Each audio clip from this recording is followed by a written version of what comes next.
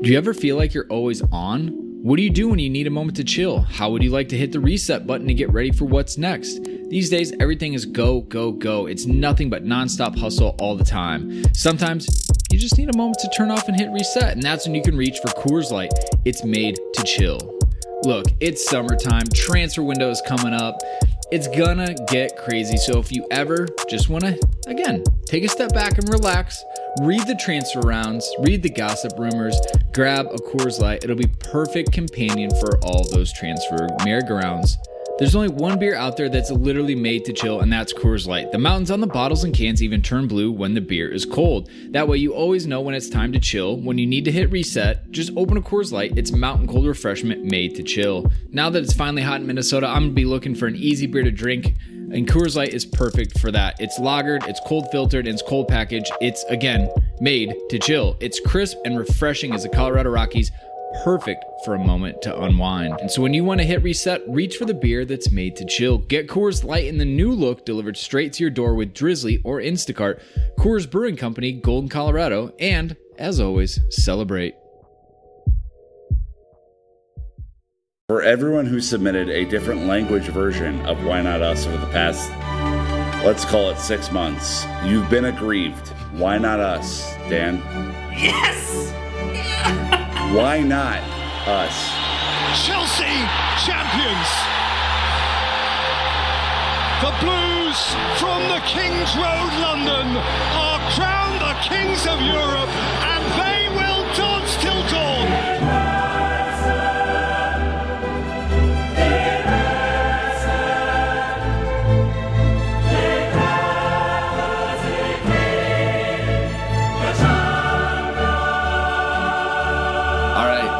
Chelsea fans, or should I call you champions of Europe? I think they're all fans? champions of Europe. Absolutely. Welcome back to the official match recap pod.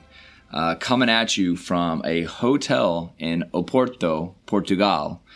We've got myself, Brandon, as always, joined by Nick and Dan, gentlemen, and calling fourth spot, we've got Joe Tweeds coming at you, so we're going to be jam-packed. I think we should give them a little idea of what's going to go on, Dan. This is the furthest thing from a typical match review that they're going to get.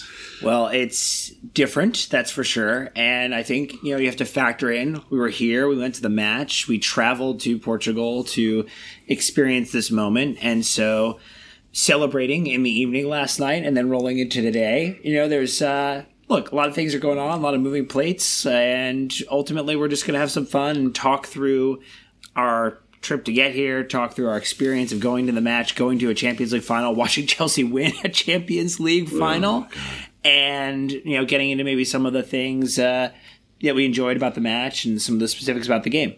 Yeah, and look, the audio quality may not be up to our typical standards that we've had to reverse engineer some audio here. We jerry-rig something, but travel kit. It's still going to be awesome, and I think everyone can forgive us. We've done airport sessions before, so at least you won't hear the ambient announcements above your head on this one. But really excited. I think we owe each other a little cheers here first, so boys. Here's the audio quality. Tweeds. Yeah. Get involved, Virtual cheers, sir. I'm cheersing myself. Oh, man. All right. So, Joe, let's kind of kick it off, right? We got the crazy luxury to travel over here. Turns out not as easy as you might think. A lot of logistical nightmares, but I mean, I guess I don't know. I don't know where you want to start. We can pass it around on how the hell we actually got here, but we want to flip the script. We want to let Joe ask questions. Joe should ask questions so that people can understand the journey. He should help us frame. I've done 2 episodes of The King's Road, and now I'm officially capable of hosting a podcast, apparently. So, we'll start from there. I think, first of all, the first thing I want to say that I'm very disappointed that last night's phone call between the guys and myself wasn't recorded. I think if that was bonus content for this pod, that might have been the funniest thing that's ever happened. The lost files. The lost files of London is Blue. But yeah, we'll leave some of that out for the time being. But yeah, guys, I want to know, first of all, in terms of you arranging to come to Portugal, it seemed to happen in like a handful of days. People normally really kind of prepare logistically for Champions League finals. They book tickets in advance. Everything's done. It's relatively reasonable in terms of pricing. So from sort of the idea of let's go to the final, I want to know kind of the planning steps you sort of undertook. And then I know personally, but I'd love to you sort of elaborate to the guys, just the extent to which obviously you're traveling in a pandemic, but also just the lengths you've kind of got to get to the hotel. So let's maybe kick off with Brandon on that one. Yeah, so my shot was Minneapolis, obviously, to Porto. I had a really big meeting on Thursday. It was rescheduled from the week before, so that was really frustrating that I had this meeting from 1 to 2:30, and my flight I found, because there's very limited flights right now, it was at 4:45. So long story short, I went to the airport early to check in to speed up the process, and they told me I couldn't enter the country of Portugal. I needed documentation from the Portuguese government approving me. Otherwise, Delta would not let me on my flight. Long story, much shorter. I told that to the guys. We freaked out. We're like calling embassies and consulates, and it was a mistake. She was wrong. So I finally came back to the airport after my meeting, talked to a different person. They let me through with none hassle, and it was a breeze. But I was running through the Minneapolis airport to get there, and then also had to run through the Amsterdam airport to catch up with Nick. But once all the running was done, it was quite simple and easy, I tell you what. Yeah, so I think maybe back to your first point, Joe, like once we beat Real Madrid in the second leg, we kind of talked to each other and we were like, look, if by some miracle we could get tickets, right, then we would seriously consider going, even though we're still in a global pandemic, even though, all this stuff is happening. We're all vaccinated. We had to go through negative testing to even begin to think about this process. And then one of our friends, who's a season ticket holder, was able to secure 3 tickets for us. And so, at night on a Wednesday, it was like a week away from when we were going to travel. We were like, guys, are we going to do this? Like, are we actually doing this? We made kind of a split decision. We booked flights the next day, and we thought we were going to be all good to travel because we met all the entry requirements that are listed on the websites and everything. And apparently the rules are a little arbitrary depending on your interpretation. And so I had to figure that out the hard way. And I was lucky that I was in DC waiting for my connection. And luckily. we're all freaking out. And so I went up to the gate and I was like, look, we have done our homework. I have all the documentation I need. Am I getting on this flight? And the lady looked at me. She's like, oh, yeah, you're fine. And so I was like, all right. So I was the first domino to fall, then Brandon, and then Dan. But Dan's domino fell a lot later. Yeah. Well, as Nick highlighted, the arbitrary element of this is essentially it's like, whose line is it anyway? Like, the points don't matter. The rules are all made up and the points don't matter. So I figured, I actually felt like my itinerary was really solid. Leave Seattle at 7 a.m., get to Boston by 12:45, 1 p.m., have a 6:50 flight out to Amsterdam to connect with these guys and get into Portugal. Well, that didn't account for 4.5 hours of flight delays out of Seattle due to mechanical issues. Getting to Boston and missing the connection flight by about half an hour. And Delta was great. They coordinated getting me onto the British Airlines flight at 9:55 that evening. But British Airlines was like, nah, you can't travel to Portugal, man. You're not allowed. Like, it's not allowed for U.S. citizens at the moment. And so, look, that was a really rough moment at the airport for me. I definitely was super disappointed and bummed out, and took the night as a mulligan to say, like, look, there's no other flight out of the U.S. right now. And so let me figure out, like, what is my best option to try to meet up with the guys and get here for this. And so went from staying in a hotel overnight, woke up super early, Boston to Newark with TAP, which is Air Portugal, which is like, for the U.S. listeners, it's like Spirit if they operated an airline that traveled internationally. Which is probably a reason they don't, and that's safety. Yeah, exactly. So end up getting there and provide the documentation, got on board, and that was like the fist pump moment in the air because I knew it was going to arrive. So I got here at, you guys have been here a whole day at this point, and I get here at like 9 a.m. the day of the Champions League final. And Well, I think so to take you through Brandon and I, like we meet up in Amsterdam. Brandon runs to meet me, has to get checked in at the gate. And I'm like, God, no more hurdles. Please, no more hurdles. Like, we made it through customs. We made it into the EU. So getting to Portugal, we thought was going to be easier. But, I mean, we got here and we were chilling and Dan's going through all this stuff. And we're like, it just didn't feel right, without him here. And so we were trying to figure out the best way that we could get him here, Joe. And, like, to have him show up the next morning, I think was like the boost we needed. And I kind of told everyone when we were here and we started drinking, it was like, the fact that we all made it here, I'm convinced we're winning this fucking game. Like, I'm like, after everything we've been through, I flew out through tornadoes. Brandon, that was the moment. Yeah, it's like that moment right there. I was like, I'm convinced we did it. We did the hard part. I loved when I was texting with the guys on the WhatsApp and letting them know, like, hey, like, I'm on the flight, I'm taking it, and like I get the photo from Nick with everybody like having a beer, just like celebrating the fact that like we finally got this across the line.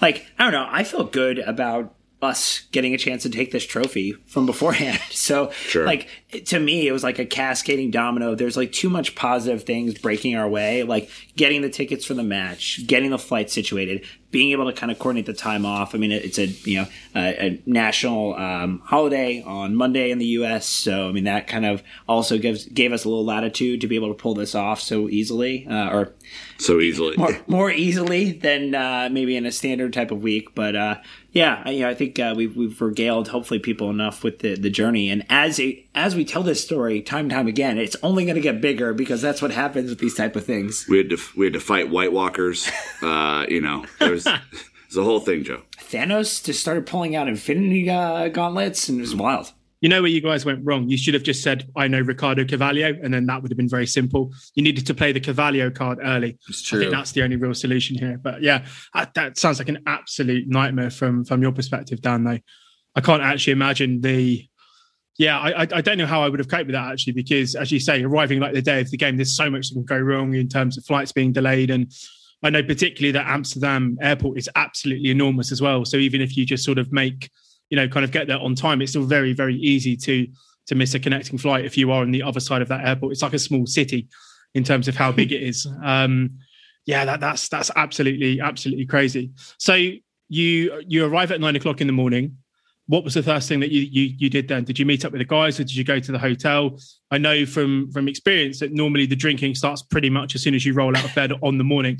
So I'm curious what sort of those first hours were like from your guys' perspective. Gosh, yeah, it was a quick turn. It was like drop the bags, like just get a quick rinse so that I shook off the smell of tap. Tap. We went, had to go get ticket collection, had to go get bands to show, because they were kind of managing entry into the stadium with verifying COVID tests beforehand. So we got our yellow bands so that we could get easy access, kind of walked around, some of the areas right there. But I think it was by 11, we were enjoying ourselves. So within 2 hours, we were enjoying the imbibing. Yeah. So I think, Brandon and I had set a pretty ambitious agenda of waking up and then figuring it out. Waking up was the ambitious agenda. Yeah, and it just jet lag. Yeah, it was just like, man, you just go through the time change and it kind of just messes with you. But it was like, all right, so Dan gets in, we got to go get all that stuff. We got to buy because so Portugal has restrictions right now, so everything closes at 10:30 at night. Yeah. So we were smart, Joe, and I know you'd be proud of us.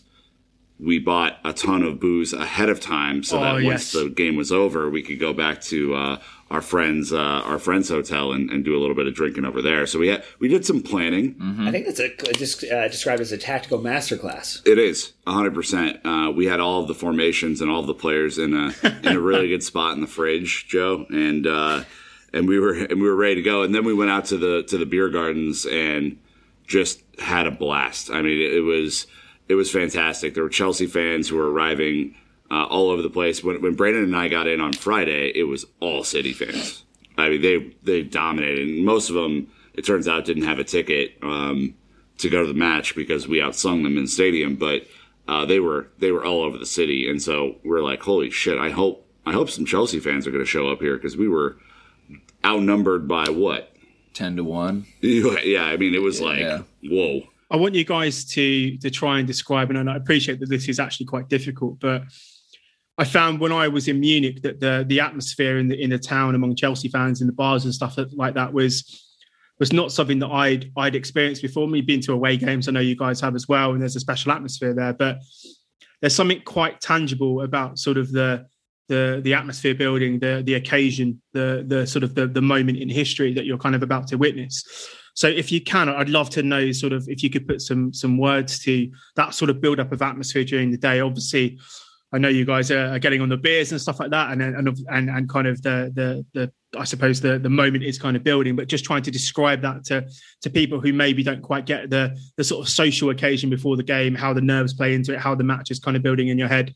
So just speak around that for a bit. I'd love to know how you guys were treating the kind of pre-match festivities. It was a weird one for me because I was far more worried about Dan getting there, and then the rest kind of was gravy for me because I don't think it'll shock anyone listening to this to know that I did not expect Chelsea to win this match, and so wow, crazy. For me, I was like, look, it's amazing that we're here. It's amazing that we get to take it in, and anything else on top of it is great, and so to fight through all the logistical nightmares and make it was phenomenal. And then to see, all the pregame leading into this, that it's City's already won, Pep's the greatest manager of all time, yada, yada. And no mention of Chelsea anywhere. My brain just started ticking. It was like, all right, so all of the pressure's on them. Chelsea basically are skating into this thing. And we're out with all these fans having beers on a 72-degree day in Portugal, and life is good, man. And I felt calm. Like these two know that I'm like a nervous Nelly going into these things. Typically, I was calm and confident, and the way it built, like we had beers, we went over to the crazy Chelsea section, which was insane. I mean, there were so many songs, so much cheering. Went up to the Fan Fest. Met up with some friends up there, saw Andy Saunders from the Chelsea, which was great. And everything just kept feeling good, Yeah, I think to your point about how it's different because it's a home match for both fans in the sense of you both, like when you go to an away match, we've only been to one at Palace, right? Like it's very small. It's a small group. You don't have your stuff set up. When you go to the Champions League, right, there's, 20,000 for this one, maybe 10,000 fans of each there, but you're marching into the stadium like a cup final at Wembley type of thing. So the atmosphere is absolutely different because you have all these numbers, people around you. And then the other thing was the weather here was unbelievable. So it was a brilliant day out, and, that just made everything better. And I think part of it is the other really interesting thing is because we're in a different country, like we're not watching the coverage. Like we had it was almost like we were in a media blackout for a day and a half. I don't think we saw any news until Naz broke the lineup. Nor did we really nor did we really care, because I think the other thing is these one-off games, you can build and build and build all you want, and it doesn't really matter, Yeah. So I just thought that was another really unique thing, especially we've all been at home in COVID, right? So it's we do nothing but watch the media. Now all of a sudden, all we did was just talked amongst ourselves as fans, saying this, that, what's going to happen. It was real system shock, I think, for everyone, because this was maybe the first time that people were back in such a large groups or large gatherings. We think about England, we think about the Premier League, only started allowing some limited capacity back in the stadiums. There's the U.S., back home has done it for some sports, but not all of it. And it's kind of continuing to get better and better as more vaccinations are rolled out.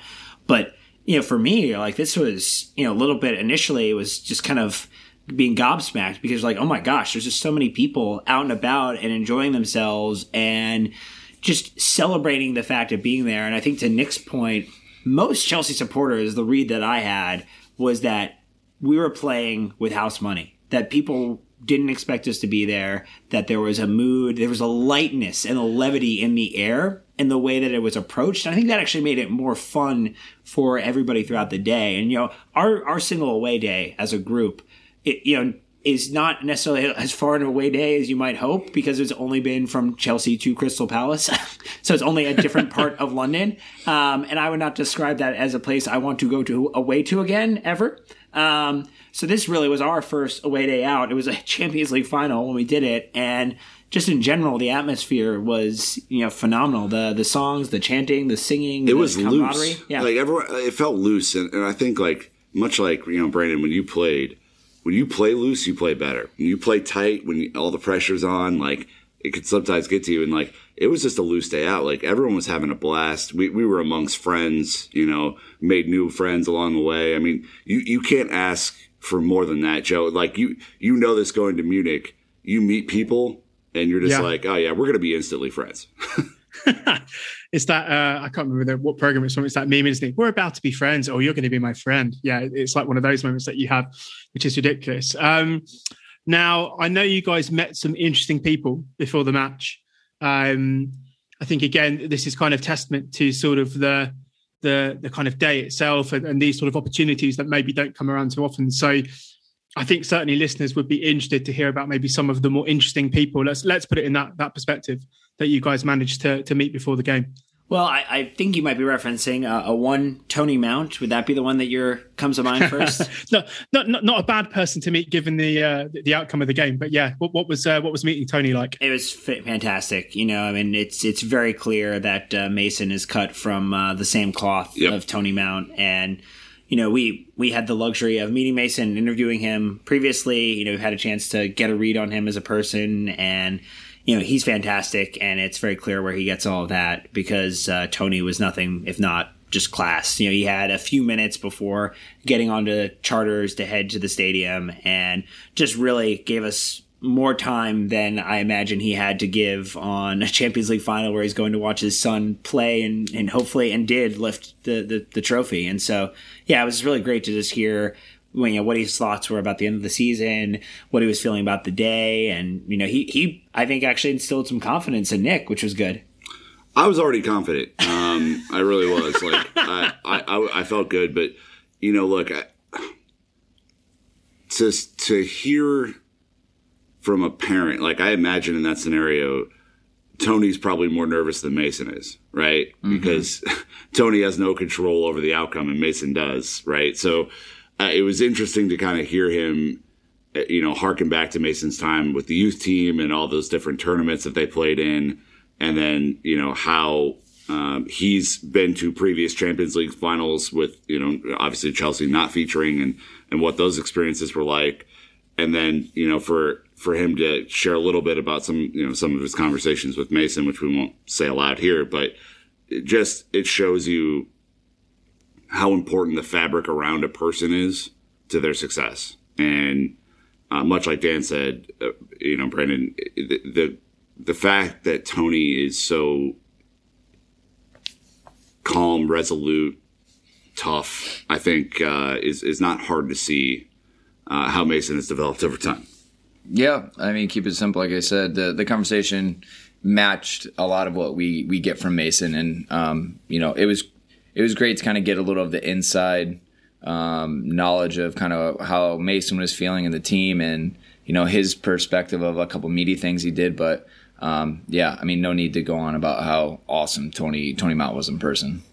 Yeah, that's really interesting. I think it's as you say, quite testament to him, and that on probably the biggest day in his son's footballing career. I think given Mason sort of the amount that he won and played in as a young player, it's quite a big testament that at 22 years old, that he's having the biggest day of his career this soon into his sort of Chelsea time, and that he's given you the time to just talk through what he's saying and what he's feeling as well, which is quite interesting as well.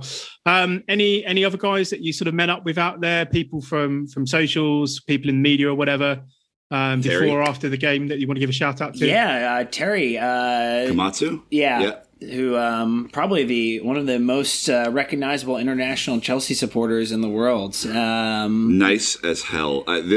Let's talk about this guy. First of all, he comes over and is like, he pretends that he's wowed to see us. We're wowed to see him. He's like the nicest international supporter in the world. Like, this guy, he basically was in our little beer garden area, and every group of fans in that beer garden knew who he was. And he went over, and look, he's just a tremendous guy. We had a nice talk about the podcast, about the team and his experiences. I mean, he's just a phenomenal person. Shout out to you, Terry, because like I think we met you a couple of times at the bridge before. No, that was the first time we met him. Really? Yeah, that was the first time we met him. But he's been so nice. Yeah, he's been around. He's Japanese, and so he's translated occasionally when we've had some news from Matt or some really great things that maybe you've had to say, Joe. But like he'll translate it into Japanese and tweet it out, and just being able to kind of spread the word from the pod is really cool. And I mean, like, everyone recognized him. It was funny. Just like how quick he got put it out. I mean, obviously, Dimitri, we've had a chance to engage with him before, and it was nice to kind of see him again and chat and share a beer. Andy, getting to see Andy was great. Look, tight circles. There's not a lot of people, in proportion. We know a lot of people could not get to this game, so like I said, we had kind of our group of 5, 6, and obviously you're sat next to people and things like that, and so you become friendly. But I mean, we saw Olivia Buzaglo the night before as well, and then after the match. But I mean, yeah, it was pretty much just us. Small group is easier to manage though too, which was nice, especially when focusing on logistics of trains and cars and all the things that you need to do to get to a match. I'm done with travel logistics. I am done. Yeah, look, if it's not a direct flight and an Uber doesn't pick me up right outside of the gate, no thanks. I want you to try and explain to people the process of being there for the day and how the build-up goes, because I think it's nice that you guys mentioned that there was almost kind of a media blackout, because social media leading up to the game, it was 99% Manchester City oriented. Chelsea were just sort of there to take part in picking up the sort of runners-up medals. And it seemed to be for those that weren't there that people were doing extensive domestic chores.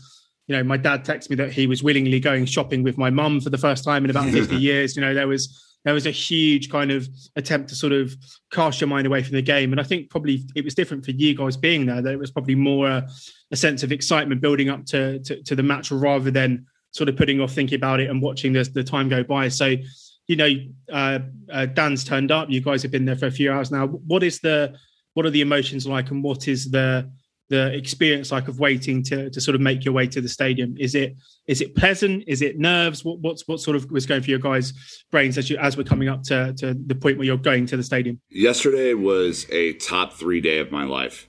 And that was, wow. and it would have been a top 5 day of my life even if we didn't win. Like, it was a tremendous day out. The weather was beautiful. The people were awesome. The beers were flowing.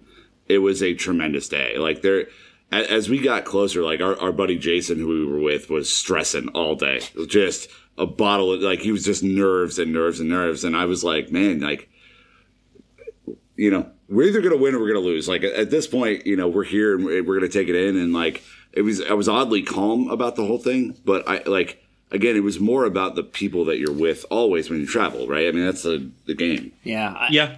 It's interesting. I think that there were so many, the hardest thing to kind of come by occasionally at times was a beer, because all of these cafes were just so overrun. I mean, obviously, this country and this, the city have, been on lockdown for a period of time. And so it might be kind of just like a staffing or kind of like opening back up measure, but getting to the point of being able to accommodate this massive influx of supporters from both sides and, being able to serve. But, there are things like, every 20, 30 seconds, people were bursting into song. The Timo Werner song, everywhere. It was absolutely everywhere. Double, double, double, Chelsea, Chelsea, Chelsea. I mean, all you needed was like a 15 to 20 second gap, and someone would bring in a new song or a new song. And it was just phenomenal. It left you feeling light. It left you feeling full of energy. And I would say, I don't think there was nerves. I think people were there was an excitement and a readiness for kickoff. And I actually think, Brandon, that kind of is just maybe how Tuchel has instilled a little bit of confidence in the supporters beforehand that probably left us that way too. I was more like our friend Jason. I was a lot more nervous and just like, running through all the snares in my head and trying to figure out. It's like, obviously we kind of limped into this game, but we also talked about how I felt like I had made a guess that the Chelsea players weren't playing at 100% the second we beat Madrid, because they were not going to get hurt or maybe have low fitness levels for this type of a match. And you just never, I don't know, like it's the biggest match we've ever been to by far in our life. And, there's just so much writing on it. You just hope for the most. But yeah, I was definitely wound up a little bit tighter, I'd say. The beers now. helped that. Yeah, definitely. Yeah. Well, I could tell certainly at like 4 a.m. that they had helped a fair bit. So let's move it to the stadium now. So Porto Stadium, lovely location, beautiful place. I'm curious, was it tricky getting in there? I'm just trying to think of the sort of the kind of COVID restrictions. Was it a little bit more tricky than you've been used to in the past in terms of getting in, or was it okay? It was easy. I mean, there was no, because you don't have. You had to have a negative test. Yeah, so you had to have your wristband. Yeah. But I mean, as long as you'd already gotten your ticket, so ID was checked. As long as you were wearing a mask, because they actually have a policy you're supposed to wear your mask all the time.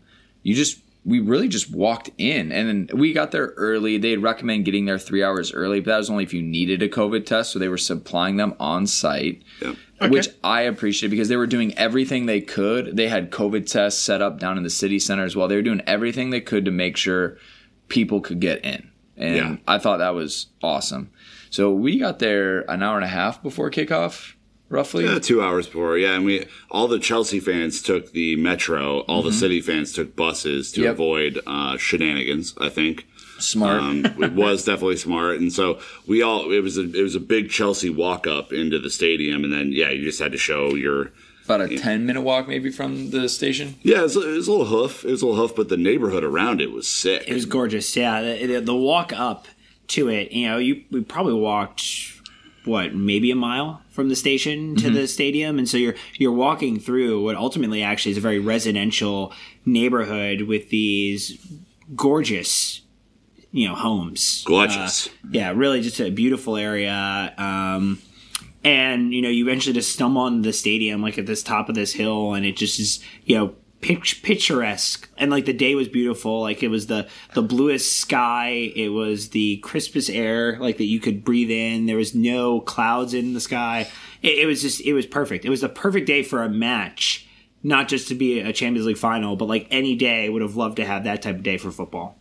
Yeah, I mean, again, once you get there, and it was a breeze getting in. I honestly think we were one of the first kind of fans to get in as well. So like, we got our beers and our sandwiches and our waters, without a wait in line. The frozen sandwiches. Okay, yeah, the food was just a little horrific. bit of ice in the middle. The concessions need some work. I think that's safe to say. Yeah, unfortunately, Nick went to get even just waters at halftime, and they went down to one pay machine, and he missed about 10 minutes. I think you missed the entire KDB situation. I did. That's how long you were gone. Luckily, that took about 7 minutes, and I was able to get back for most of the second half. Yeah. Yeah. So, but it was a breeze to get in. Like I said, I mean, there weren't the typical cues right as the match was kicking off, and we got there in plenty of time beforehand. So, Portugal did a fantastic job hosting. Did the magnitude of what you were about to witness a European Cup final, did that hit you when you walked out and saw the pitch for the first time? I found that I'd been to the Allianz before in Munich, just on a stadium tour type thing, and it's a beautiful ground, but it was a completely different sense. You've had all of the hassle of getting there. You're doing it in a pandemic. Everything has been done. You've ticked every box. But at what point did the magnitude of the occasion, the sense of this could be a very historic moment in Chelsea's sort of club history? What point did you guys feel the weight of that sort of hit you? I'm curious. I would say it wasn't until the Champions League anthem was played, which was chills, man. Goosebumps. Yeah, crazy. Cool. And they've got obviously the pyrotechnics involved too on the pitch and from the rafters, and they're cascading down like little fireflies, and it really just led up to this absolute massive crescendo of emotion where you're like, that's when it's sunk in. You're riding the high of the day, you're riding the high of a little bit of buzz from the Super Box, and you're now getting to a point where you're settled in, you're in your seat, you've listened to the anthem, and you're like, oh, we are about to play 90 minutes now for the biggest trophy. And okay, now it's hitting me, Nick. Yeah, now I'm breaking it a little bit. I think the anthem was far more powerful than I envisioned it being. Even with the City fans booing? Yeah, the entire I was like, what the hell is that all about? But it was Brandon did the funniest Instagram story I've ever seen him do right after that. In the smoke-filled stadium after all the pyrotechnics go. Would you like to rehash? I don't really remember, honestly. I put out a lot of content last night. A lot of things happened. A couple of F-bombs were dropped. Can you fucking believe that we're in this fucking game? Well, but the build-up was really interesting because everything was City first in this whole experience, right? Yeah. Because it was City's game to win. It was City's name. Well, they were technically the home team. They were, but I mean, so they played Blue Moon before kickoff, right? And they also played Blue is the color, and to amp up. But we followed after.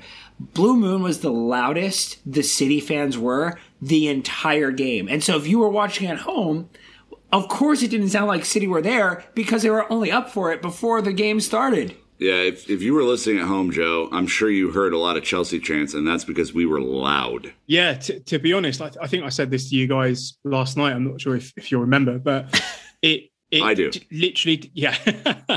it didn't sound like the City fans were there. And that's not me being disrespectful or taking a kind of a pot shot, but they were, I think, largely incredibly quiet. And I think I saw some clips of Joe Cole after the game saying that he could sort of sense that the Chelsea fans are up for this from sort of the first minute and the atmosphere that they were kind of driving the team on.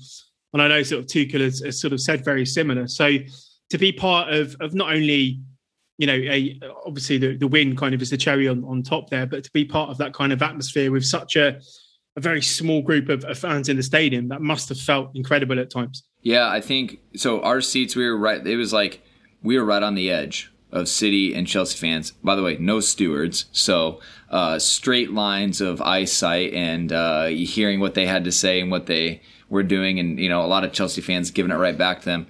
But to that point, it was kind of hard. So we definitely heard the City fans.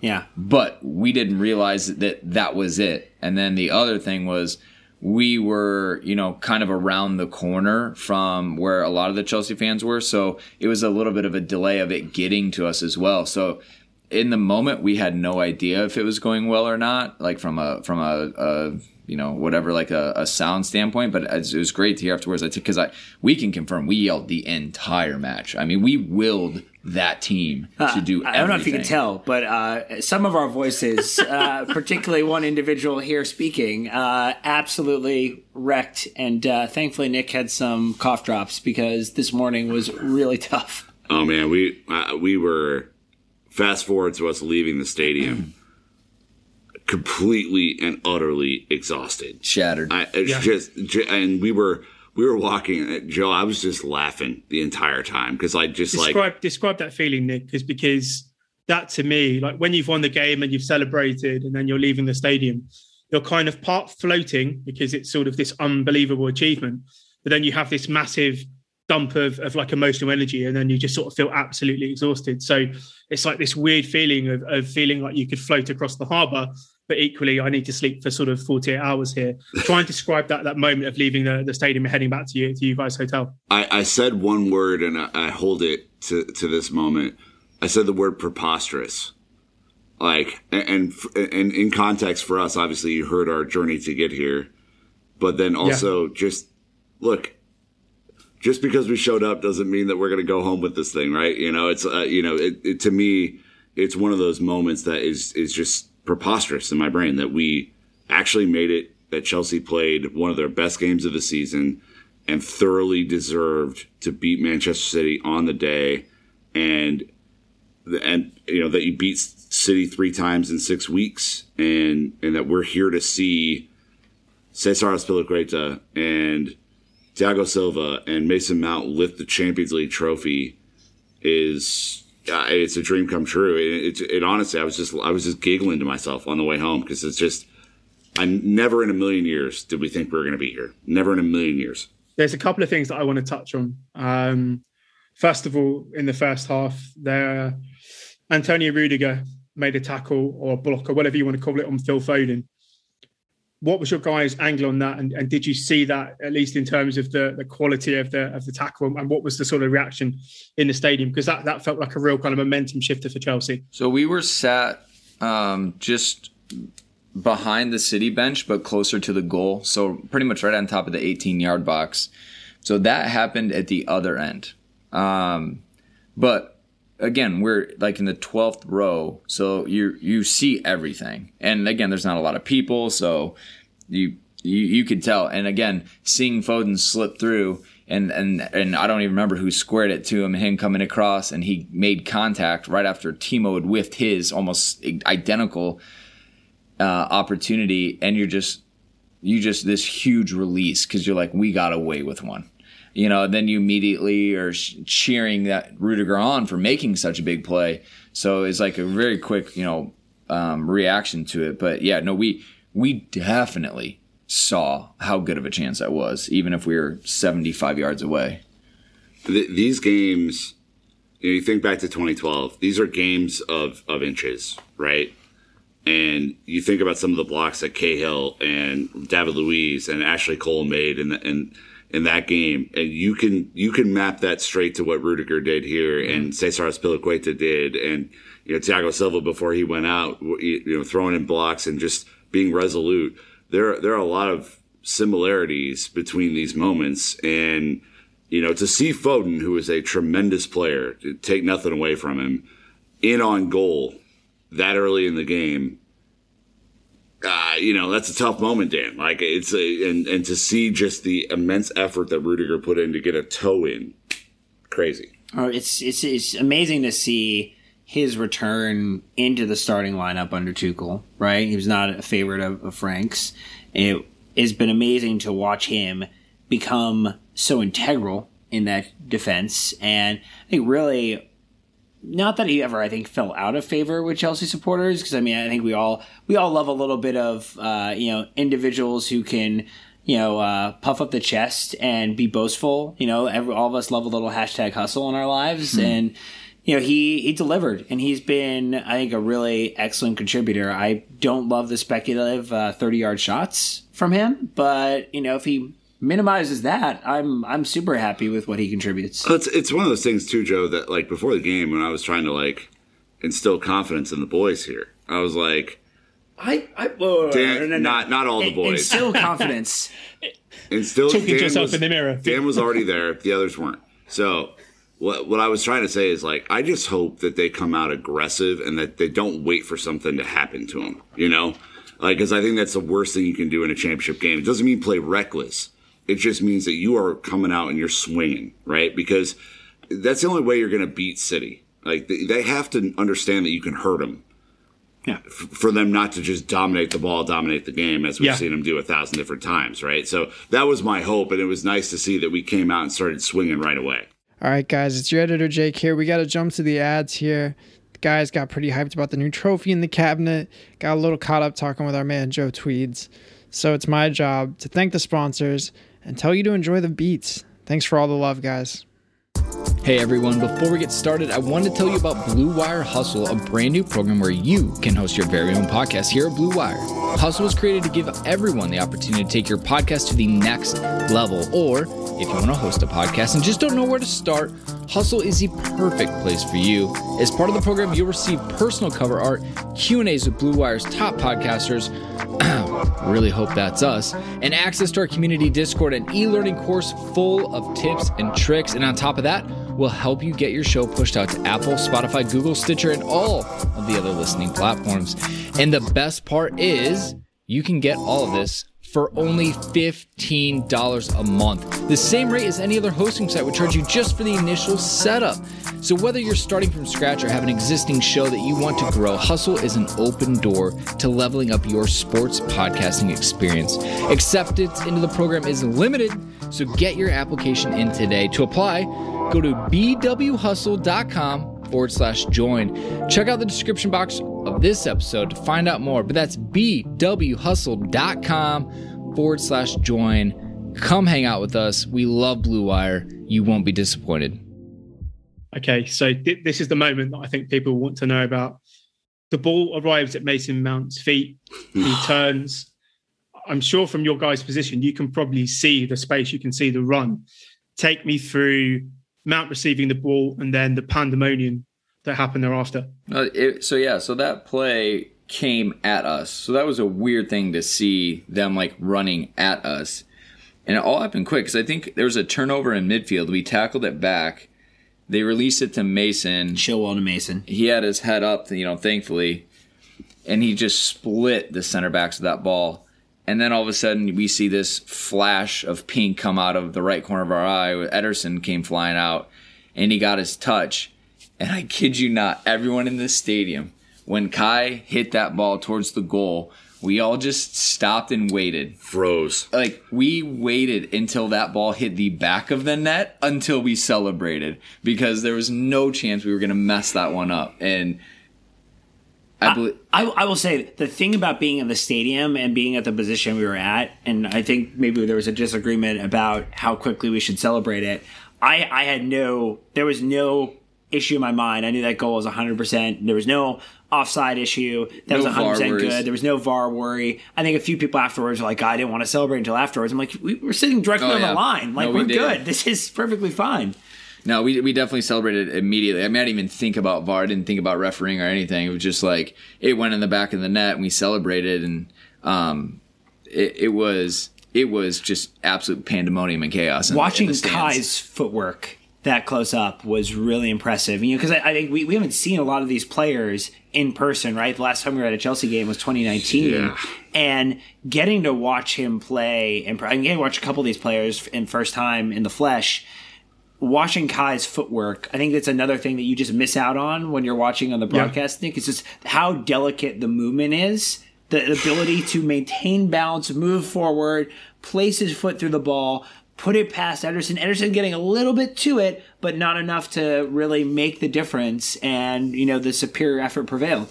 Joe, Kai was on one yesterday, man. It was so impressive to see. I mean, not only to stretch to reach the ball that Mason put forward, because it was just that it hit a little bit too hard, but he caught up to it, right? He stayed on his feet, even though Ederson came out and I think handled the ball outside of the box after replay, and stayed on his feet and scored. But then some of the back heel flicks, some of the interchange, with N'Golo or with Christian or with Timo or whatever, he looked like a man possessed yesterday, and that was a different side than we've seen of him this year. For a lot of different reasons, but to have it in the biggest game, to have a finisher do the thing that we've lacked a lot this year, and that's composed, composure and finishing is amazing. So it was super impressive to see him. Oh yeah, because Timo should have scored by then already too. So to get one so close to halftime, I mean, there's literally nothing better. I want to touch on one of the players that Nick just mentioned there. I'm often a big believer, certainly when it comes to any sport, that to really appreciate top players, sometimes you have to go and watch them. You have to see what makes them special. And Nick mentioned N'Golo Kante there. And I want to know from inside the stadium, when you're watching him in person, in the flesh, when you see him do the things he does, cover the ground he does, have the most impeccable sense of timing when it comes to any defensive action, What was that like for you guys to see that kind of performance in the flesh? For me, possibly when I'm thinking about now big sort of Chelsea individual performances, that is maybe in the top 5, maybe top 3 all-time performances from a Chelsea player. Yeah. I want to know what kind of how do you express that to someone when you're seeing it live and in person compared to maybe seeing him on the television? What is the major difference that you guys have seen there, and how was that performance for you in general? It's amazing because you actually feel like he is replicating himself in multiple locations across the pitch because of how deft his movement is and his ability to intercept, to catch up, to knock a ball out of position, to put just the slightest of touches to play someone off or to disrupt. any type of sustained play. I mean, we think about this match really was, outside of those first couple minutes for City, they were not really a threat until the 75th, 80th minute when they were trying to push again at the end. Like there was a gap of time where N'Golo Kante just sucked up anything that was Manchester City attempting to play football and said, "Nah, dog, that ain't happening today. Nah. I'm shutting it down." That's going to be a no from me, dog. Yeah, I mean, look, he is simply the best footballer I've ever seen live. And I think that includes Eden Hazard. And I know that's going to seem weird to people, but I just don't understand how he does what he does. Like, it kind of beggars belief at times that, like, there was a moment where Chilwell had pushed Mahrez inside, and Mahrez is always trying to get on his left foot, but Chilwell's pushing him there on purpose because he wants him to go towards N'Golo. And Mahrez actually has an angle to shoot, and N'Golo just robot foots the ball out, and we go on a break and almost score.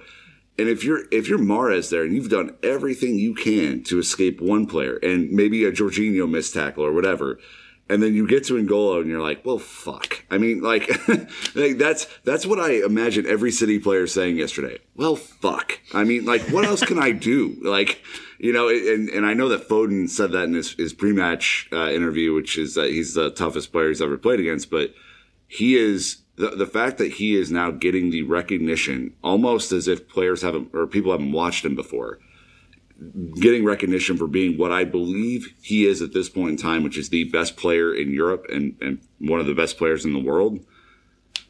It is long overdue recognition. Everyone at Chelsea knows how fucking good he is. He is simply my favorite player, and there's nothing anyone's going to take away from that. Almost scored a header at the back post. It would have been hilarious. Yeah.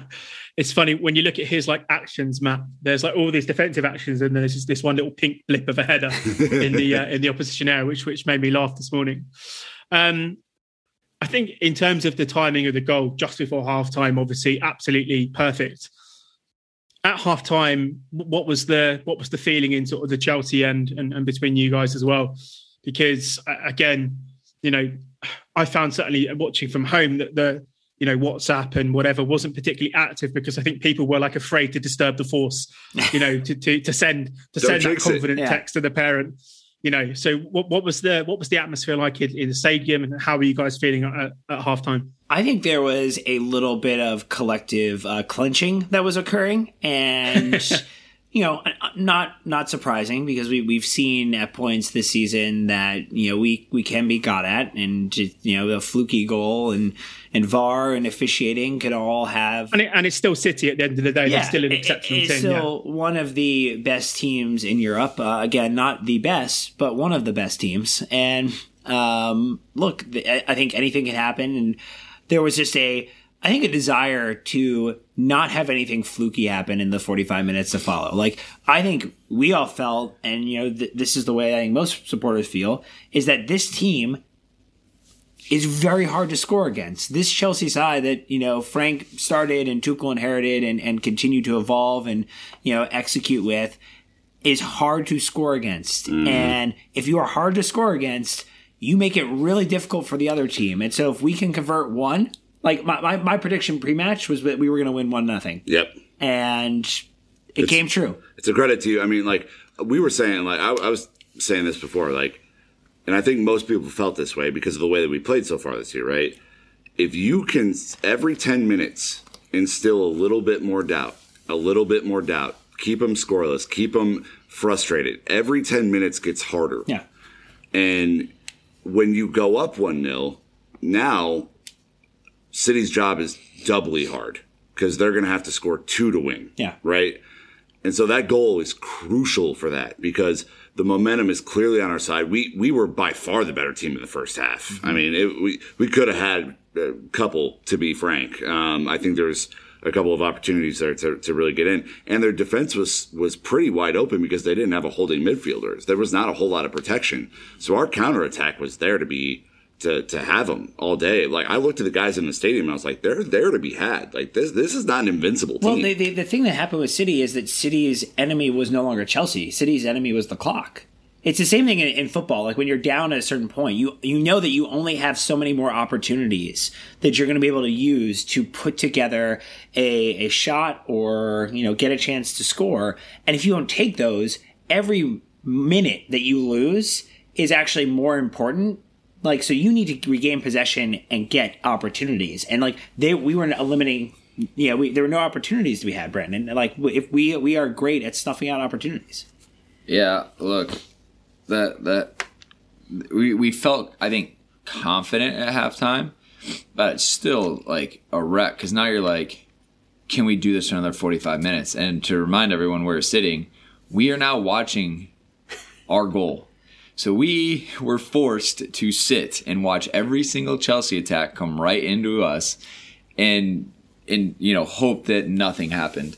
So Jason and I were definitely sitting there at halftime, pretty nervous, and we got a scarf, and I've just been like, I was clenching it the whole time. But I think, again, you're realizing, oh my God, we're 45 minutes away from winning the Champions League. Well, the goal celebrations too, like to go back to that, Dan got video of our goal celebrations. And I mean, it was fucking limbs in there. It was like, for a team that has struggled to score goals, to see us have a goal in the Champions League final, people were like, all right, that's it. We did it. We got one. Woo. Like big release. Yeah, massive. Okay, so we're moving into the second half now. I'm sure at this point, you're looking at the clock, you're feeling like 6 hours have gone by and it's actually 45 seconds. Time is moving slower than it ever has before. One incident I want to talk about before looking at sort of the latter part of the half, but did you guys see the Rudiger, Kevin De Bruyne incident, and did it seem that much in person? Because I must admit, when I watched it on TV, I felt Rudiger was playing it up a bit, but I didn't know that De Bruyne was actually as hurt as he was. But I don't know if you saw the incident. And again, in terms of the atmosphere in the stadium, was there anything around that you think kind of drove the team on when De Bruyne went off? It happened pretty close to where we were. So, obviously right around half, but, probably 25, 30 yards away. Rudiger totally made a meal of it because he probably knew he was going to get cautioned. You could tell he was fine. But then, like, De Bruyne didn't get up. And, like, I don't think people were, like, really freaking out. Kyle Walker at one point pointed to underneath his eye to kind of say what had happened.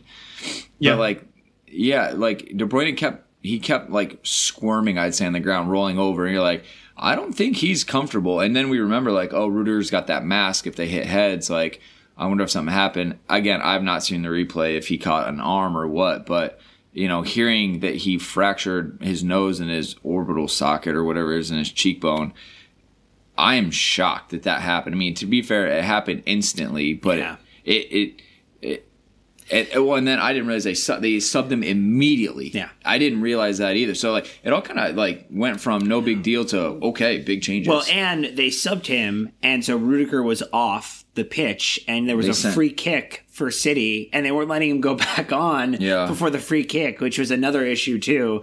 And just it was a really weird instance. And I think the other thing that's like you're hoping De Bruyne isn't seriously injured. And so, I think all the Chelsea fans, when he got up, were applauding and, making sure that, he kind of knew they were happy that he, got up and was doing, was able to walk off the pitch in his own power. But I think we're also looking at the clock, like, how much fucking extra time is going to be in this game now? I was ready for 90 minutes, maybe 90 plus 2, but now it's like 90 plus 6, 90 plus 7? Yeah. And I would say, to clarify real quick, the Chelsea fans were absolute class when De Bruyne got taken off. When Thiago Silva had to come off injured, the City fans were absolute scum and like just celebrating his injury. Again, it could be because we were right on the edge and we got that. There could have been City fans that were much more appreciative and respectful, but the ones that we had, and I think, to be fair, it's kind of because you're in an alley, right? You're on the border, so it's a little bit more gross between our two sides, but that sucked to see. So Rudiger's adamantium face mask takes De Bruyne out of the game. Do we think that Rudiger should always wear it? Because I just think it adds like an extra edge. I think so, yeah. It adds to his mystique, definitely. Yeah. All he needs is like a fucking cape check when he wore the helmet. I don't think he really needed to wear it towards the end of his career. but it kind of gave him that sort of mystique of it's Cech with the helmet on. Yeah. Maybe Rudiger with the face mask is the new thing. Yeah, Petter said it just became superstitious for him. He felt safe wearing it, so he just always did. Now, I don't know if you guys are going to be able to sort of sum this up or even sort of capture any of the emotion that's felt last night, but let's say from about 75 minutes onward, it became not like the full Alamo, but like a near Alamo situation where City were pretty much camped inside Chelsea's half. I know from watching at home that time seemed to just not really be progressing. At times felt like it was standing still. How long did it feel to get to 90 minutes? And what was that period before you saw the referee or the whatever you call them, the fourth official put up the subs with 7 minutes on? So I want to try and capture that emotion getting up to 90 minutes because it was such an incredible defensive effort. You know, City had a few little moments in there as well. Maybe I'd love to hear what one of you guys' thoughts on that Mahrez chance, sort of at the death was as well. But what was that sort of 20 minutes from like 70 minutes onwards? How did that make you guys feel? How can you try and capture that for fans who are listening? Yeah, so it was made longer by the fact that Christian Pulisic did not finish a very easy chance. And I think it's only fair if I criticize Timo Werner for missing easy chances that I do the same for Christian Pulisic. If we go up 2-0, the game's over, right? And it's clearly over with the way that, because then City have to score 3 against a team that let in 4 in the entire tournament in 15 minutes, right? So it's over. So that was a huge bummer, and I think contributed to our nervousness because, Chelsea had counterattack opportunities all day. All day. They were there for us. And especially when Kai was able to wiggle free of some pressure down the other side, it was like 2-on-2 situations. And Pulisic and Kai running at those players. Even Ruben Diaz, who is an outstanding defender and looks the business. You know, we saw him in warm-ups. He's a big guy, and it makes sense that he's player of the year. But that all set up. The reason I brought that up, fellas, is like that set up what was the most nervous 15 minutes of our lives. Yeah, I mean, we were under assault. You were seeing some of the pace being unlocked from Foden and Mahrez. They were finding some space finally. Obviously, Aguero comes on, which was this moment of, of course, the player who is now about to leave City, this historic member of their club, might be the one to come on, the narrative shift maybe. And before the fourth official put up the board, we saw Pep throwing up the 7 fingers. And we're like, oh shit, he's throwing up 7 because there's going to be 7 added minutes. And you're now calculating that in your head, like, what do we have to do? How are we going to kind of situate ourselves?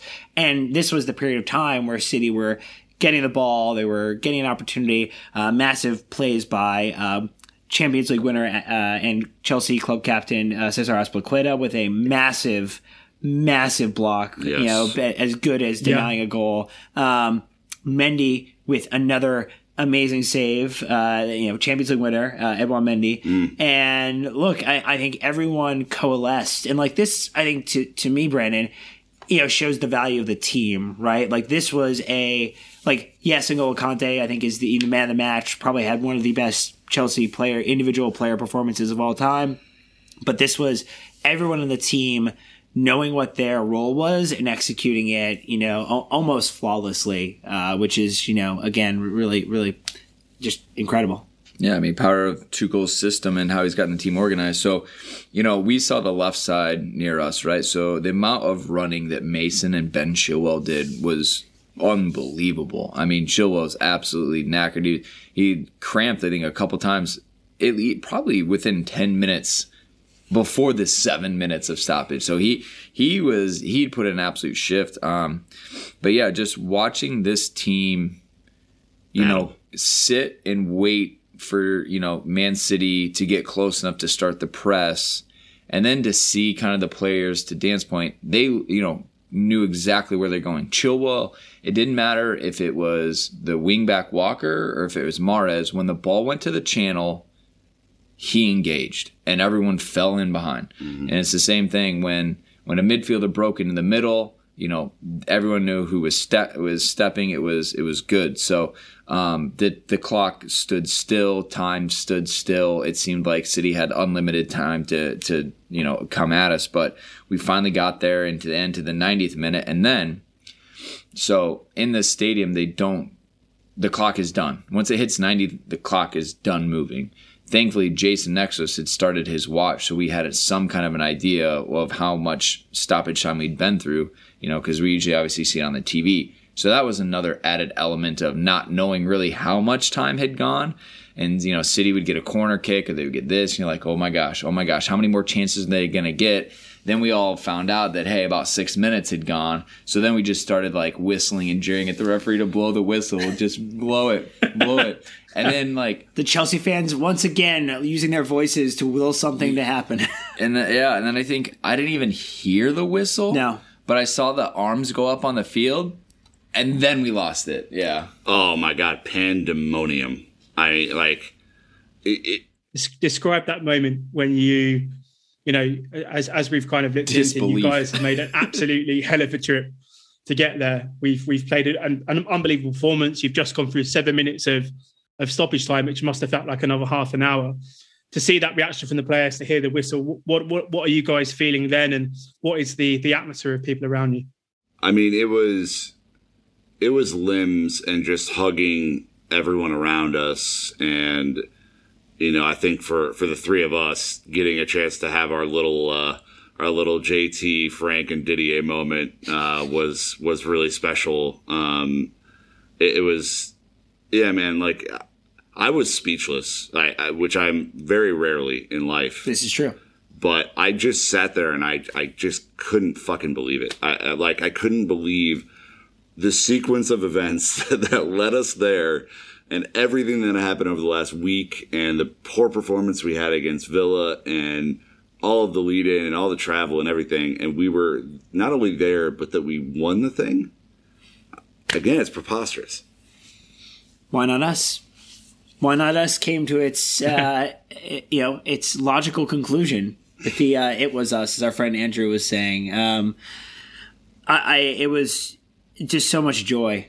It was such a special moment, and I think you're kind of have a camera out and you're kind of recording, and you're hoping that it's kind of stable, but you're really not paying attention to the fact it's recording. You just want to grab a little for posterity's sake, and yeah, I think it was just, you get this extra rush of excitement. You get the joy of everybody chanting and cheering, and to Nick's point, the hugging, the strangers you don't know, a member of a family and a community that you're bonded with by a love of this crazy thing and influence in your life that is Chelsea Football Club. And I think, to the point you've said before, Joe, chaos and trophies came true in a climactic moment there. And I know, Brandon, you probably felt similar in some ways.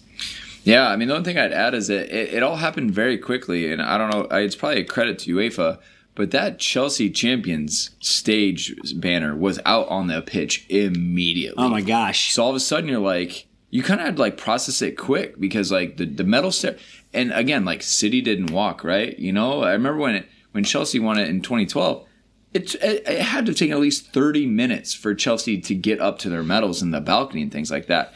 In this COVID world, it was weird because City just got their medals. There's nothing to present for them. And then next thing we knew, Chelsea had their medals, and we had all then pushed towards the front of the stadium so we could get a better view. And then, Dave was lifting the trophy, and obviously then it all really, really kicked off. Yeah, they started playing all the Chelsea songs in the stadium. Queen, We Are the Champions. Yeah, they did One Step Beyond, which got everyone just melee in there. That is a moment. So, again, for people that maybe have absolutely no idea what we're talking about here, I want to, just talk through One Step Beyond and kind of the sort of the reaction that it provokes in Chelsea fans. Oh, I mean, it's. Have you ever been to a mosh pit before? because it kind of like people are just throwing their arms up, they're dancing. It is like a joyful elbows to knees. It's a joyful song. It's fast paced. There's high tempo to it, and it is, it's the yeah, like it's a song that you don't hear a whole lot at the bridge if you've been, but I think because the Liquidator is so popular, maybe this is an underrated part of our song ecosystem. But we heard it at the Fan Fest yesterday, and it induced the same reaction. Yeah, and it's that ultimate song, Joe, as you well know, having been a season ticket holder, that just evokes a different kind of emotion. The best way to describe it is like you have that, break glass in case of epic moment kind of button. And when something insane happens at Chelsea, that tends to be the anthem that they play at the end of the game. Thinking back parallels to 2012, you're talking about the Napoli game. That was one where that got played after. And it's really kind of like monumental, massive emotional kind of wins for Chelsea that tends to be associated with. So, yeah, for people that want to get a glimpse into that, playing that, particularly at the end of winning a European Cup, is special because I think, as Nick and the guys are saying, it basically provokes a mosh pit of pure joy amongst Chelsea fans in the end. And it's one of those special moments. It's from a band called Madness. The Suggs is a Chelsea icon in terms of sort of the music world, and that having that song from a Chelsea man kind of associated with Chelsea and those epic moments, it really is, I think, as the guys are saying, it's not something that happens at the end of every game. It's not something that happens regularly, but it's sort of reserved for special occasions, break glass just in case. And yeah, it was awesome that you guys got to be in that last night, because it looked, when they were showing the scenes after the game, it looked like the end was absolutely, that they just lost it at that point, the fans.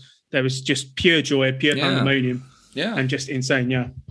I mean, that was it too, right? And to like see all the players celebrating and their families and everything like that. We caught our second wind, after like. Oh my gosh, yeah. And I speaking as someone who had not slept for many hours. I mean, the boost of getting here was great. The getting to the stadium was another boost. But then the goal was absolutely another shot of adrenaline. But winning the whole damn thing, as we should, was. I mean, it was hard to go to sleep last night, and this is after enjoying some beverages and the lack of sleep because of travel and time zone changes, and I could not fall asleep. No, I was just on Twitter until 4. But in the stadium, I will say we hung around for the entire trophy presentation until Azpilicueta took it back into the locker room, and there are a couple of things that stood out to me. The first is the Silva family are proper fucking shells. They are in it to win it, and the fact that he had to come off and to see them embrace after for him to be so close to it last year and to get it this year, that was clutch. I mean, he came over and did some TV, and it was just. Oh, Thiago Silva for like 5 minutes. It was, he definitely appreciated that. Well, and then we want you to stay. We want you to stay. Thiago Silva, we want you to stay. And of course, check that box. And then the other one that I wanted to point out from a family perspective is the Mendy clan. These are trees. All of these guys are huge, and like they're all wearing big 16s. It's not hard to spot them. Like they got up on the stage too, and you're like, my God, you guys are all 6'3" and up, and it's a forest in the middle of the pitch. Oh my God, it was crazy, and they're all wearing the bright green, so it's like, oh yeah, I think that's Mendy's people. Yeah. So that was really cool to see because, I mean, again, he's playing with bruised ribs, Brandon. As a goalkeeper, that could not have been easy. Yeah, let's just say they made sure he didn't feel it. Oh, yeah.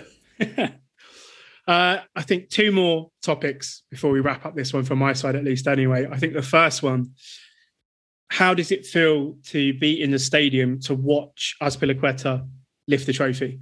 Unreal. Because, we've seen the guys win trophies, we've seen them win them on television and stuff like that, but to be in the stadium, to win the biggest trophy in club football in the world, in the manner we did.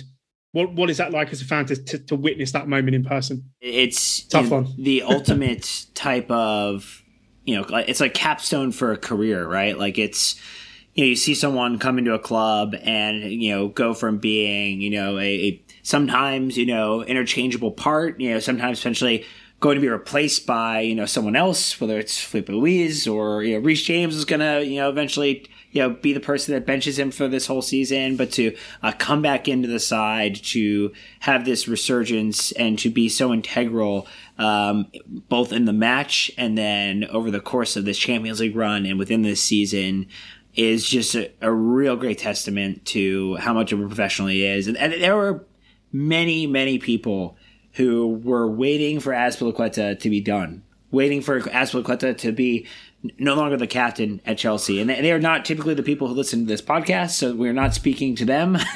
They are not typically the people that we engage with, but they exist as a part of this ecosystem. They have receipts on Twitter. You can go find them. Well, there's now the Bad Chelsea Takes Twitter account, right? I'm sure they're going to surface some stuff online later, but again, we love Dave. We've had a chance to interview him. We've had a chance to meet him in person before in Minneapolis, and just the nicest guy and so deserving of it. And not just him, right?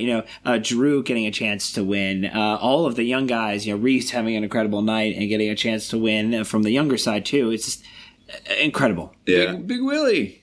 Yeah. What I'll say about Dave, though, because, again, I only get player shirts that I like and respect. And I have a Dave shirt because I just think he is the embodiment of maxing out your potential as a player. He's not the fastest. He doesn't have the best pass. He isn't the tallest, right? But he has carved out for himself a almost 10-year Chelsea career and has been integral to every team that he's played on in every season. And to understand that this is the last thing, that he hasn't been able to get it over, and we haven't even been to a semifinal for 7 years. This was probably the shot for him. To see him run over with just like a kid in a candy store with this trophy, to not do a whole lot of hoopla before, to put that thing down and to put it up, you have to feel fucking incredible for him and just proud of the type of leader that he is. I mean, not every captain is as likable as Cesar Azpilicueta. I mean, he is just a true gentleman from start to back. I mean, we saw him last year, Brandon, at the Holocaust Memorial for the final whistle against Haidt. He's taken that incredibly seriously, right? And he's just a man. There's no other way to put it. Yeah, I mean, look, I did say that I would love Mason Mount to be the captain, right? But I think, and I hope I did it respectfully by not slagging off Aspie and saying it's because he's doing a bad job. Mason's the future of the club. Yeah. So I'll own up to that. But to watch him do it, I think the funny way I always say is if Aspie wanted to date your daughter, you'd be thrilled. For sure. Because he's such, to your point, a good guy. Probably tucks in his shirt and ties his shoes. Well, it wouldn't even be a consideration because he is happily married, so he wouldn't be eligible to date. It was an illustration. It's called a scenario, Dan. Moving on. I'm going to take a segue here from Brandon about his potential captain here. So you guys are, you've just seen the club lift the European Cup, floating around in the lower tier, and a certain Mason Mount is having an interview nearby, and his eyes light up. He looks into the crowd, and then he notices three gentlemen that he has seen before. I'm hoping now that people have seen the video of this moment, but I'd rather hear the story through your guys' perspective. What does it feel like to be picked out in a crowd of Chelsea fans by a guy who has just put in an absolute world-class performance in a European Cup final and then taking the time to come over, high five, quick hello?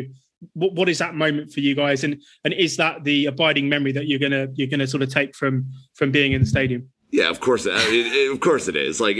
The reason I think we got that to that point is like most of the celebrations were done. A lot of people had started to leave, but Mace had to come over and do, his customary media responsibilities. And so they had him off to the side. And so we were on that side, luckily. It was like a short walk to get down there. And we saw him in this like small pool of reporters. And so Dan did a really good job of getting up to the front, and I was like right behind him. And I was actually on the phone with my best friend Joe from home, and we were talking about the win and everything. And Dan was like, Mason, and then like the video says it all, right? You see his eyes light up, you see the recognition. He points over, he comes and high fives Dan first, he high fives me next, and you're like, holy shit, did that just happen? Yeah. It's one of those things where like I had the camera out just like, taking photos, soaking it all up, and just say, Mason. And yeah, like I was, I thought maybe he'd like, throw the eyes up, acknowledge, give like a wave, because, again, we met before.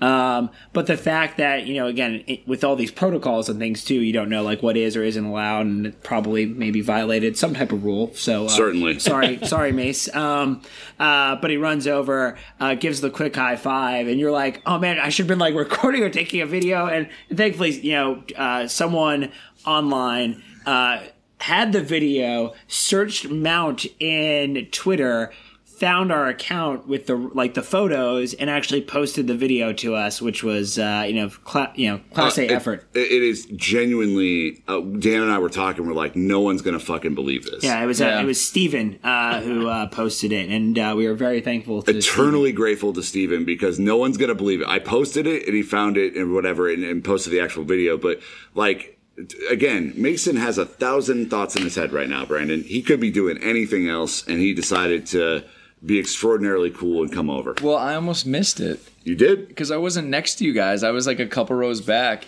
and I didn't realize what was happening. So he'd actually turned to walk away, and then I got down to you, and I pretty much just like barged you past him, stuck my hand out, and he came back. And at that point, so many people were there that it was a me flood. And 10 people high-fived him, but I knew it was for me, so. Only for you. But I think to your point, Joe, that is the moment, that will replay again of like because it was right. All of the emotion, all the energy, all the excitement, the ability to get a chance to, quickly celebrate it with one of the players is just a pretty special thing of it too, that, I think is going to transcend, time. Well, look, I mean, he's such a personable guy, and like, we've been lucky since we interviewed him in 2019 when he was like 3 games into his Chelsea career, that we've exchanged the occasional DM with him, and he's been extraordinarily kind to us, but just sending him messages of support, especially as things weren't always peachy this season. But to see the player that he's fucking evolved into this over the last 6 months, let alone a year, is insane. And for him to be the guy now, I mean, it is so clear that he is the guy at Chelsea Football Club. Like, it is so special, and it was so great to get us thank him for that performance. I mean, Smarter Scout put the stats out today and said he has like Ballon d'Or type stats, and like he just was immense. Joe, I was freaking out when he came off at 67 minutes. I was like, oh man, because it's going to be a huge drop. Nothing against Kovacic, but like he's that big of a player for us. Yeah, he's an immediate part of any 11 that you put together for Chelsea and England. Yeah, and should be for England as well. He's just his evolution and rise, only has done this much at 22, and you can't even imagine like what are the next 8 to 10 years look like for this kid. I think it's just really special. We're so lucky he's one of our own. We're so lucky for what Cobham, or as you're calling it now, the Academy has done, Joe. The Academy. We've taken the from the Ohio State, and we have become the Academy. Joe, you've heard us ramble and reminisce. You're watching this on TV. You're probably remembering some of the same things. What stood out to you? Before I get into that, I have one final question for you guys. For me, leaving Munich, leaving the stadium was one of the most surreal and weird and magical experiences I've had leaving a football stadium. What was the night like for you guys afterwards? What was the emotions like? What was that experience after the game? Because for me, that kind of social time, particularly with my dad, was something that I'll never, ever forget. But, you guys have had this pod, you've grown it into this amazing and wonderful thing. You've now gone to see the team win a European Cup, which not many people can say that they have done. What is that atmosphere like? What is that moment like for you guys as you're heading back to the hotel? And what was the night like in terms of just celebrating and just sort of, I suppose, maybe reminiscing or reflecting on how far you guys have come as a trio? It's there were so many things we were doing, right? Like we FaceTime our friend Mike Ryan Luis during the celebrations, and like it was so loud. I mean, your ears are ringing when you're leaving. It was so loud, that we basically were just miming and pantomiming things across the video to celebrate and recognize, and basically we got brought into the South Florida Blues, kind of celebrating and pulling, beer flowing everywhere on their end, up in the air, and that was great to kind of witness. But I think in general, like you as you're walking out, you feel a little drained. Yeah, like you feel like you're running high, like but your mental ability to comprehend what has transpired so quickly to that point, right? Like 7 minutes felt like an eternity, but when you look back on the fact that it was only a 90+ minute game, didn't feel that as long the moment you were done. Yeah, I mean, to your point, it's kind of lucid. Like, you don't want to leave the stadium. You're kind of like, well, the players left. Because then it's over. We have to. Right? Like, then the match is over when you leave the stadium. The experience. So we're like, well, Roman's gone. Asby's gone. Everyone's gone. Like, I guess we got to go. And so you kind of get out. And to be fair, you got to go up a hill right away. And you're like, I do not have the energy for this. Like, I'm so tired. But you're in this lucid state where you're kind of just like, you're immediately trying to relive everything. And a lot of the things that you missed are finally starting to like sink into you. I think we were actually pretty quiet, our group of 5 or 6 on the way back, because we were all kind of beside ourselves. We hadn't really eaten, and we had drank a lot. And so batteries were low. I would compare it to, there's a great episode of New Girl where they all go see Prince. It's the Prince episode. Oh, yeah. It's the wonderful thing. And after the whole episode's over, no spoilers for those who haven't seen it, all of the main characters are on a couch, and they're just sitting there going, where do we go from here? That's it. Like, they're all looking at each other in disbelief. That's how I felt. I was just like giggling and but not really all there.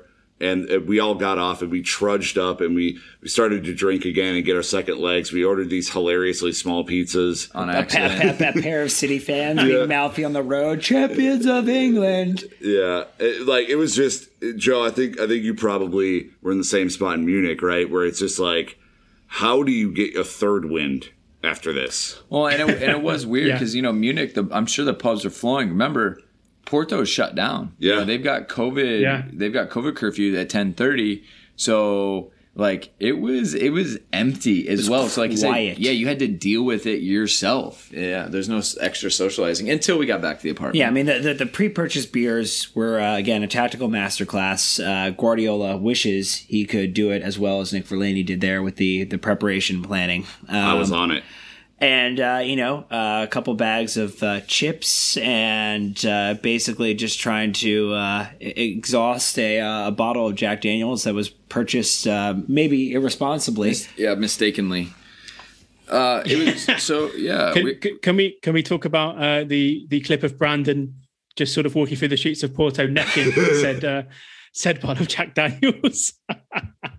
No, thank you. It's a photo that will remain in my camera roll for some time. It will not make it to the broader socials. But, no, it's not going to make it to the edit. No, I don't think so. But it was.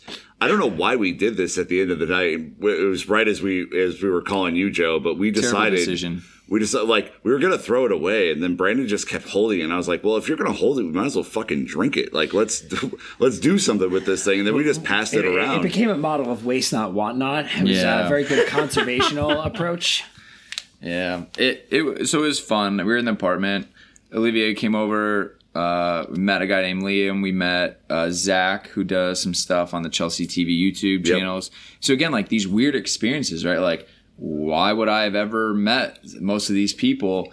But everyone was just, right up for it. It was nothing but celebrating. Look, it was just the perfect kind of small intimate nightcap we're all sharing stories and the most unbelievable night. The really interesting thing, and I think to the idea that Chelsea are back, right? Chelsea are now a dominant force again in Europe. The way the pride and the passion that was coming out of everyone speaking about Chelsea and the way they were framing conversation about particular players or the club, in all of these factors and facets, there was a little edge on the statements. There was a little bit of cut to them in the way that maybe earlier in the season we didn't talk about Chelsea, but that energy, that emotion, that vibe to every single word had like a larger resonance to it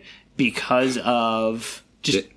Dan, the word you're looking for is confidence. Yeah. And we've been bolstered. We got our immunity shot. I got some confidence, Joe, when I saw Tuchel do his post game pressers. He has this like wry smile, smirk thing that is essentially like, I know what I just did. I know how I just set up my team. I know how they performed. By the by, I'm pretty fucking good at this, and perhaps I should be in consideration for more than just Pep's friend, Yeah, well, and he's also so excited to bring that Champions League trophy to the negotiating table with Marina next week. Have you met my friend here? It's the Champions League. He's called trophy. Big Ears.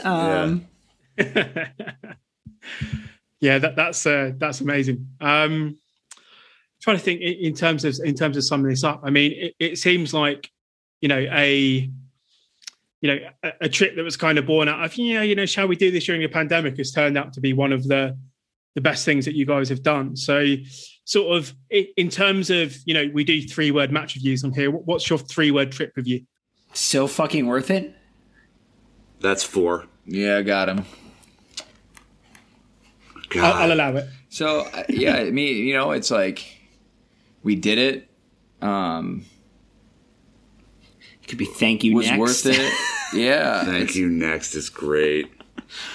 Champions of Europe. It just Europe is blue. I mean, there were so many good ones. The one also was Dan was right. I saw that tweeted at us. I thought that was a really insightful one. My gosh. Your favorite one of the whole weekend. Whoever tweeted that got blocked on Twitter from me. You don't know how our Twitter works. Look, I will say credit to Dan for his optimism throughout the season. I think it ended up paying off, even though we got there in a extraordinarily roundabout way, and certainly not the way that anyone would have predicted at the beginning of the season. But I mean, he certainly called it. He certainly called the why not us, and so you got to tip your cap there.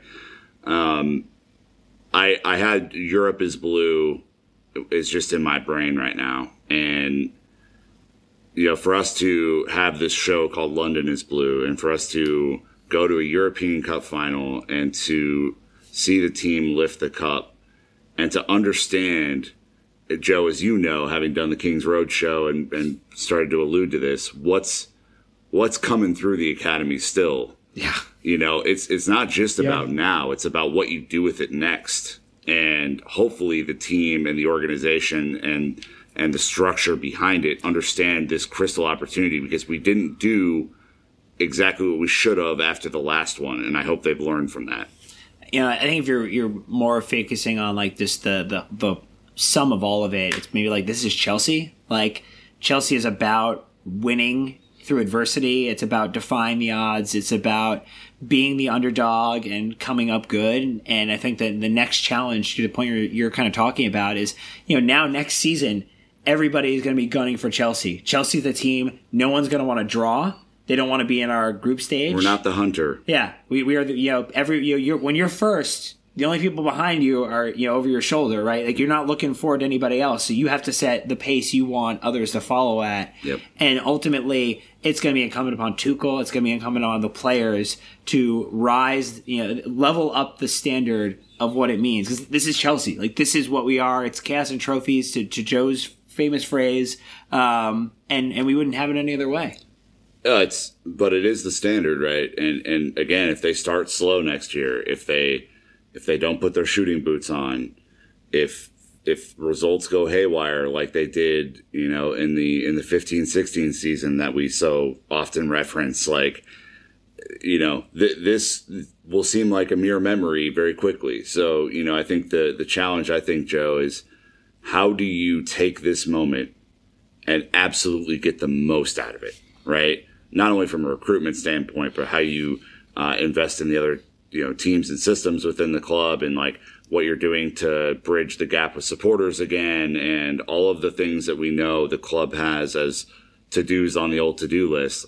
How do you take this moment and do the most? I mean, I think to kind of sum on that, like, history is not a pre-manufactured or prefabbed house. Like, history is built brick by brick. And this is a massive boulder of a brick that's been laid in the foundation of what Chelsea's history is, what is now a part of our DNA for so many players who are now Champions League winner, it can be said before all of their names. And I think incumbent upon that is to continue to place large bricks in our history that reflect the energy and investment of the players, of the owner, of the supporters, the wonderful supporters out in Porto from their homes, wherever they may be, who were carefree throughout this match, celebrating on the team to continue to build upon that history and that legacy. Yeah, I think that the main takeaway from all of this for me is that this has to be the start of a new era now at Chelsea. This has to be a catalyst for continuing to want to pursue excellence. And, that comes from recruitment, that comes from continuing to utilise the academy in a way that you have a Reece James and Andreas Christensen, you have a Mason Mount playing for you in the final. And, to see the value in combining what is, from Chelsea's academy. I still think, some of the best young prospects in world football, combining them with the sort of senior, the experienced players that we have. But it goes beyond that, as you say. It goes on to continue to build, relations with fans, continuing to develop the profile of the club, to build on the back of the excellent work that they've done through the global pandemic, and to really utilise the European Cup for a kind of maybe like a permanent change in Chelsea. I think they have the right coach now. I think Tuchel has shown, certainly in the big games, that he is one of, if not the best coach in world football in terms of how he can set teams up. And not many people can say that they've beaten Guardiola 3 times on the bounce. We've got, I think, Pep has changed his midfield or changed his system 3 times in those games. Still hasn't really come close to cracking the nut here. So, they have the coach. I think they have the foundations now of a very good young core of players. From a global standpoint, yes, the Super League stuff is still going to be there, but I don't think that maybe overrides what the club have achieved from a, kind of almost like a humanistic standpoint with their stance and what they've done during the pandemic and the living wage and the stance they've taken on racism and anti-Semitism and all this fantastic work. But now I think to sort of borrow some sort of business parlance, now everything now has to sort of be a sort of holistic, kind of position that the club now take. Things all have to start moving in the same direction at the same speed at the same time.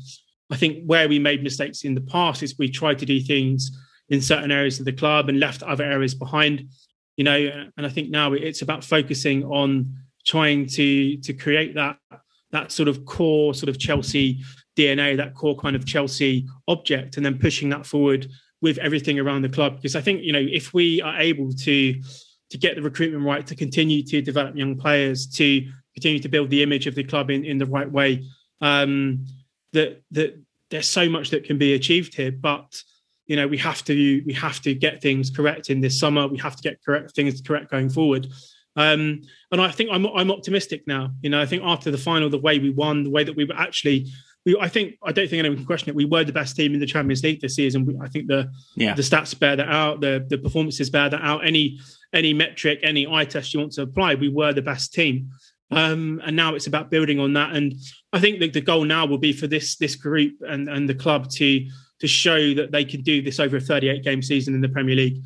I love winning the European Cup. For me, it's the biggest trophy in world football. But for Chelsea to now get back to being that benchmark team in England, being that team that is capable of competing domestically and in Europe, we need to have a big title challenge next season. Not necessarily saying that we're going to win it. Liverpool will be back. City will build again. United will spend. But it's now about looking to compete domestically and still have these sorts of performances and abilities in Europe. So, an absolutely incredible end to the season. But, it's like everything in life. We've created this enormous amount of positive momentum now coming out of the season. You don't want that to stop in the summer if we recruit poorly or if we don't push on in certain areas. So it's about using this momentum, using the positive energy that we've generated, and continuing that into next season. We don't want to be the Chelsea side of recent, where we yo-yo up and down each season and we have a down year. We want to use this as a springboard. And I think then, and I think probably, with Tuchel at the helm, with some decent recruitment, with continuing efforts off the pitch, I do think there's a possibility that we close the gap massively on City domestically, and that we can continue being a real sort of force in European football as well going forward. The good news is, Chelsea were an attractive option before. This now puts us in like top tier. If you want to go get some of the best players, they're going to be much more up for joining Chelsea than maybe they were even 6 months ago. So you talk about recruitment opportunities. Hey, you win the Champions League, freaking door, all the doors are open. Well, Champions League, you extend Tuchel, so you know that there's some stability there. I mean, again, almost as much stability as good results can buy at Chelsea. Thiago Silva gets extended. You're adding leadership. You now have a core of young players who have won a title, and that builds this character. It builds a mentality within this team. Like, this team is only going to grow, and now you have the luxury, I think, of adding pieces in areas of need, and don't have to go like, hey, we got to rebuild and refresh the whole team, right? Like, when Lampard inherited the team, right, you had to plug a lot of holes with academy players and figure out, like, could we make this work? But they've matured, they've grown, and they're now, institutions within this team. And so we really are looking at a couple of elements of fine-tuning to do what Joe says, and I think really kind of land the plane in the league. Yeah, my last word on this will be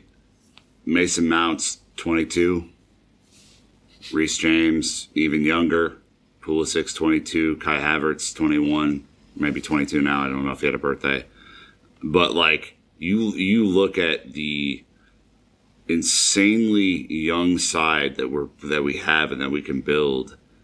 And the fact that they've won the Champions League at this stage removes that doubt from their mind for the rest of their lives, that they can do it, that they can win the big one. And, I mean, for fuck's sake, now you just got to go figure out how to beat West Brom and Arsenal. Now you got to figure out how to go, to Brentford next season and beat teams that are going to set out a block against you. And so I'm pretty confident that we've done the hard part in winning the Champions League, and now it's potentially just figuring out how to do it a little bit more consistently. So just a huge amount of credit to all the youth that have come through, a huge amount of credit to the academy that produced them, and Neil Bath and everyone in that org structure, and a huge amount of credit to the blood, sweat, and tears that were exercised on the field last night. And you know what? It's the off season, which for us is no off season. We go again starting next week. So, and Joe, you're going to be with us for Keep Sell Loan, which is one of our next pods. So I can't wait. Yeah, I'm looking forward to that. I need to maybe take off some European Cup biases after that, because I'd be reluctant to sell people at the moment. But it's always one of my favorite pods of the year. It's always a good one to have. I'm looking forward to it. Should we wrap? I feel like this is the way I felt now after talking about it, like leaving the match. Yeah, like I've relived it, I've processed it, and now I'm in the state of just, It's like Ocean's 11 when they've got the heist and they all like one at a time kind of walk out and they're like, well, this is it. Like we're gonna slowly close the laptop dramatically, slowly pick up the microphone and kind of like slow walk your way out of the room to make it dramatic. But yeah, I mean, we covered it. Yeah, we love you guys. We hope everyone's being safe out there, and we're going to do our best to get home in a timely fashion tomorrow. And shameless plug, we have new shirts.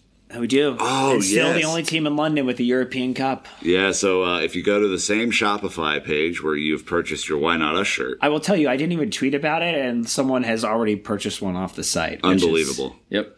Go. We made special shirts. We may have another special shirt coming out to celebrate the European triumph. Again, we'll be donating proceeds to Common Goals Anti-Racism Project. So it's you're doing a good thing for you, and you're doing a good thing for someone else.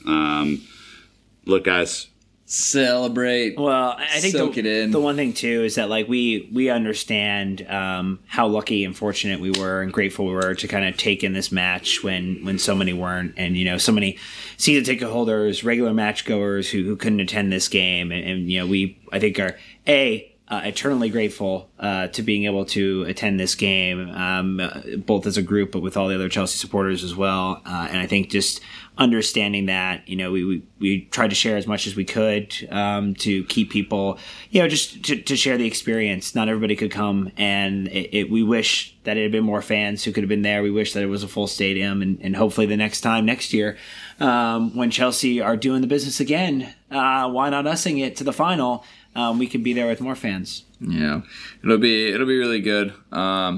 We have a lot of cool stuff. I went to the official store and bought a bunch of stuff, so I'm going to be giving away things through the Discord. So if you're interested in that, obviously it's through Patreon. Like I said, we're trying to give back as much as we possibly can from this trip. But highly recommend going to a Champions League final if allowed. You should. A++ would recommend. Yes. Imagine going to a Champions League final and not winning it, boys. Imagine not being Chelsea. Yeah, I don't know. Joe, final word, and then we're out. I have to end it with a tagline, don't I? It's chaos and trophy season, boys. Let's go hunting. I'm in. Hey, everyone out there, thank you so much for hanging out and reliving this one with you. Hopefully it kind of gave you the jitters and it gave you the goosebumps like it did, to us relive it. Obviously, huge thanks to Joe jumping in the host seat tonight and crushing it. We'll have a lot more content coming out. I don't even know what's going to happen this week. I need to get back stateside, and then we'll have an update for you guys. But again, relish it, enjoy it, love it. And until next time, Chelsea fans, you know what to do. Keep the blue flag flying high.